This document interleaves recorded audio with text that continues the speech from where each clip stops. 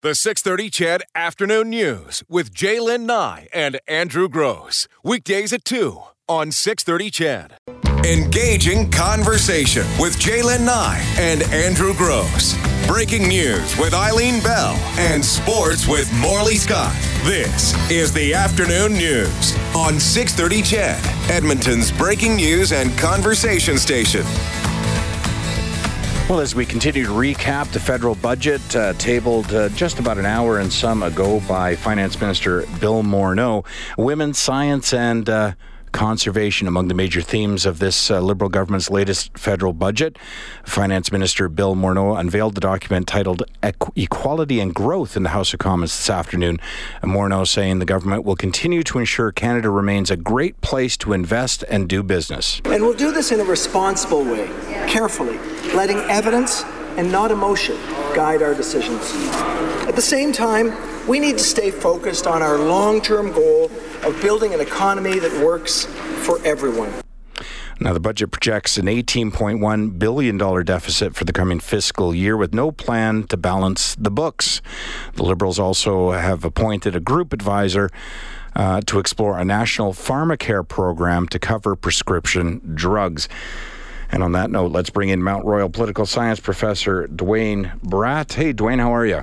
Hey, going very well. Good to hear your voice again. Always feel great when you're on the show because I feel like I'm in safe hands.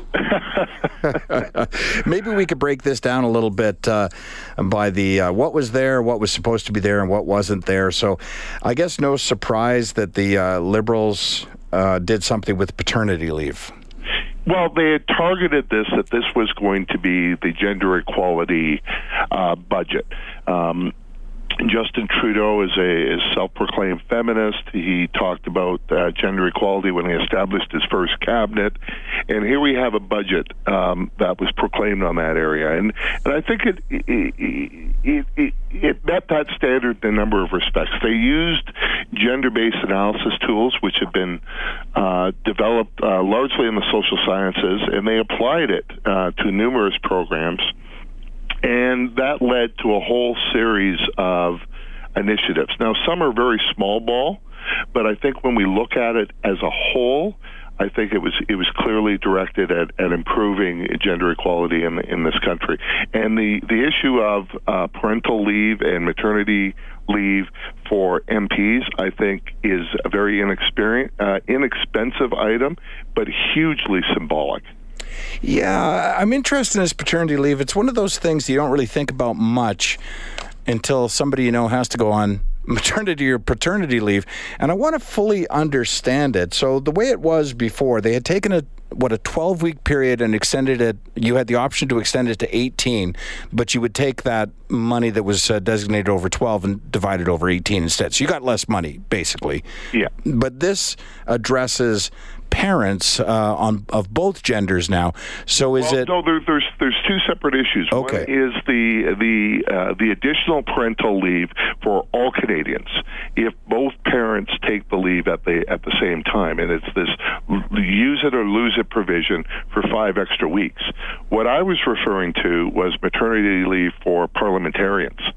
Oh, well, tell me about that, because that's new on my radar. Again, this is something that we normally haven't talked about, and it's only been in the last year or two that Alberta introduced it because we had not one, not two, but 3 members of the legislature all give birth, all in the cabinet.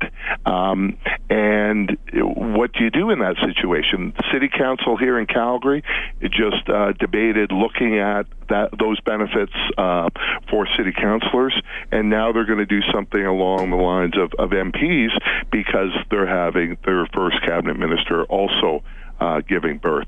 So these are things that weren't really thought of because there weren't that many women of that age in the legislature, and now it is. So it only affects a handful of people across the entire country, but it has a huge symbolic value, I think, that tells girls and women that they can go into politics. That's interesting, and that relates back to what you mentioned a moment ago about really taking a close look, examining gender equality. And I know that this budget was billed as being one that would lessen that gap in a number of areas. So I see what you're saying. It's a small. It's. I don't want to call it insignificant, but it's more of a. I don't know what to call it, a moral victory? It's not an expensive item. It doesn't hit a whole lot of people, but it has a great symbolic value. I think some of the more significant ones is on pay equity legislation for all federally regulated sectors. And that's the one, Dwayne, I wanted to talk to you about that specifically next, because here's my question. And listen, you and I have spoken many times before. I'm a pretty average guy, so I ask fairly average questions. But when I see that the federal government wants to lessen that gap, that wage gap, and they're going to do so in federally controlled businesses and in federal departments, the question that comes to my mind is, well, what took you so long? Yeah, well, we already have legislation around equal pay for equal work. The issue here is equal pay for work of equal value. And so how do you balance the pay grade for, let's say, a janitor, which tends to be male-dominated, versus a admin assistant, which is traditionally female-dominated? How do you come to those same responsibilities?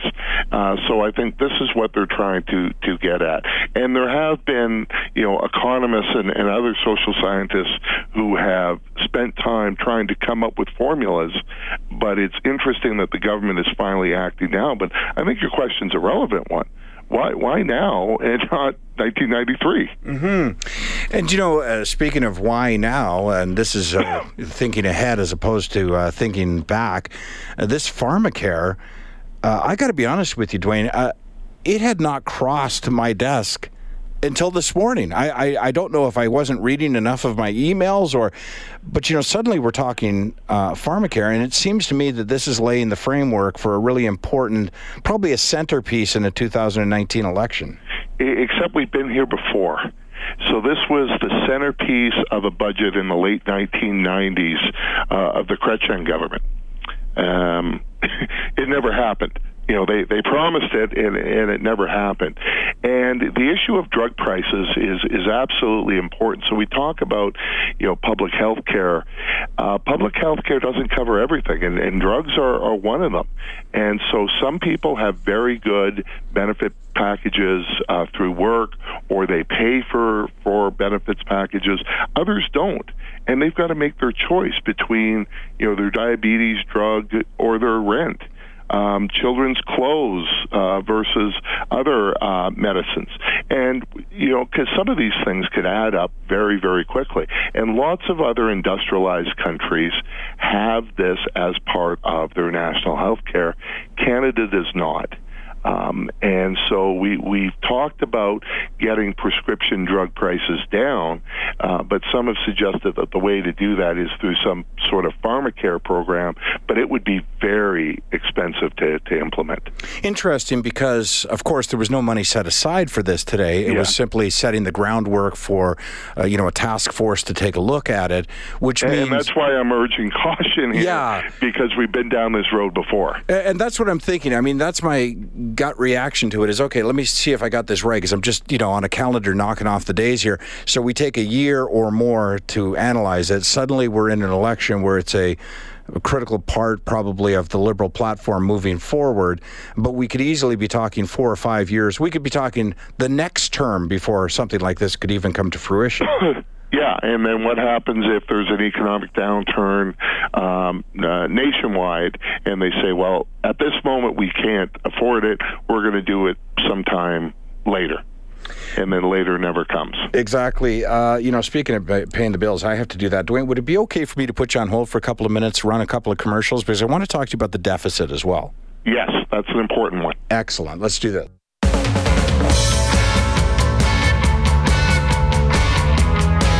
All right, before the break, we were talking with Dwayne Bratt, Mount Royal political science professor, joins us on the phone again now. Thanks for waiting, Dwayne. Really appreciate it. So before the break, I mentioned the deficit. And now this is an interesting one, as you mentioned as well, a big one, because the Liberals did run on a campaign in 2015 of promising to keep the annual deficit below $10 billion and of balancing the budget. They certainly did not do that, did they? No, and the irony when they campaigned is back in 2015 election campaign, both the Conservatives and the NDP actually campaigned on running a balanced budget.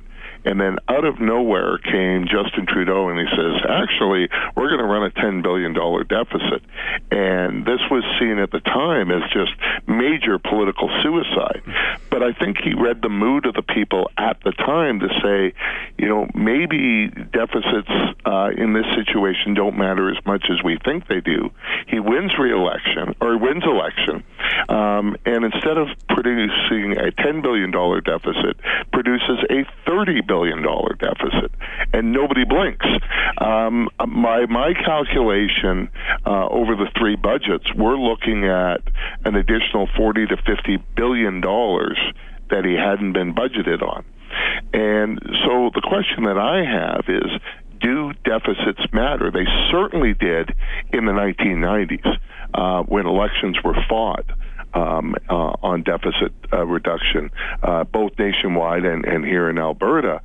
But now we're seeing both provincial and federal governments running up deficits again without much pushback from the Canadian public. And do you know why I think that is, Dwayne? And I've said this all along, both provincially and federally when it comes to deficits, is that I think most Canadians, frankly, would rather see their government in debt than their home.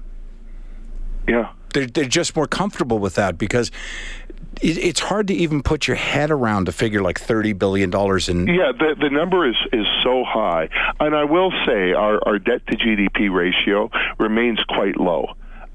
Stunningly low compared to our neighbors to the south. And it's almost like if it's not a crisis, then we don't seem to care as much. And forget about the deficit. I mean, the debt, we're looking at $500 billion. Mm-hmm. Do you know what $500 billion looks like? I don't. No, nor do I. But that's, I'm glad you brought up the debt to GDP, because this is a term that sort of, I don't want to call it a spin per se, but it's a shifting of gears. It's like, yes, we said it would never exceed $10 billion, but now we're going to judge it differently. We're going to judge it in terms of debt to GDP, which has, it's more palatable. It's all about your capacity to pay, right? So is a $100,000 mortgage excessive? It depends on how much you're making. Lots of Canadians would have a $100,000 mortgage, and that's not a problem. If it became a $1 million mortgage, then that's a different story. And the other is around interest rates. One of the reasons that the debt became so important in the 1990s is interest rates were so much higher. When interest rates are as low as they are, it doesn't hurt as much. The interest payments aren't as heavy. Yeah, it's interesting, right? Like I say, if you ask an individual what their debt is, they often forget to consider what their biggest debt is, their mortgage. Yeah. Because it's just how we think. I mean, can you pay the rent? Can you buy groceries? Can you go on a vacation? You don't think about that one big debt because you don't see yourself really ever paying it off. I guess I shouldn't say ever paying it off, but I think that's how we tend to view government, is that, well, as long as we can service the debt, it really doesn't matter. It's sort of like keeping a monster in a cage. Yeah, and it's not like an individual where you're getting older and you need to have that house paid off. In the case of a country, it never really gets older. It's always in its prime earning years, as it were. We're almost out of time, and I really wanted to ask you about this. I've got less than a minute. I've almost avoided asking anyone else, but the budget also expected to devote $50 million over 5 years to support local journalism in underserved communities. I wonder what just your reaction was to that.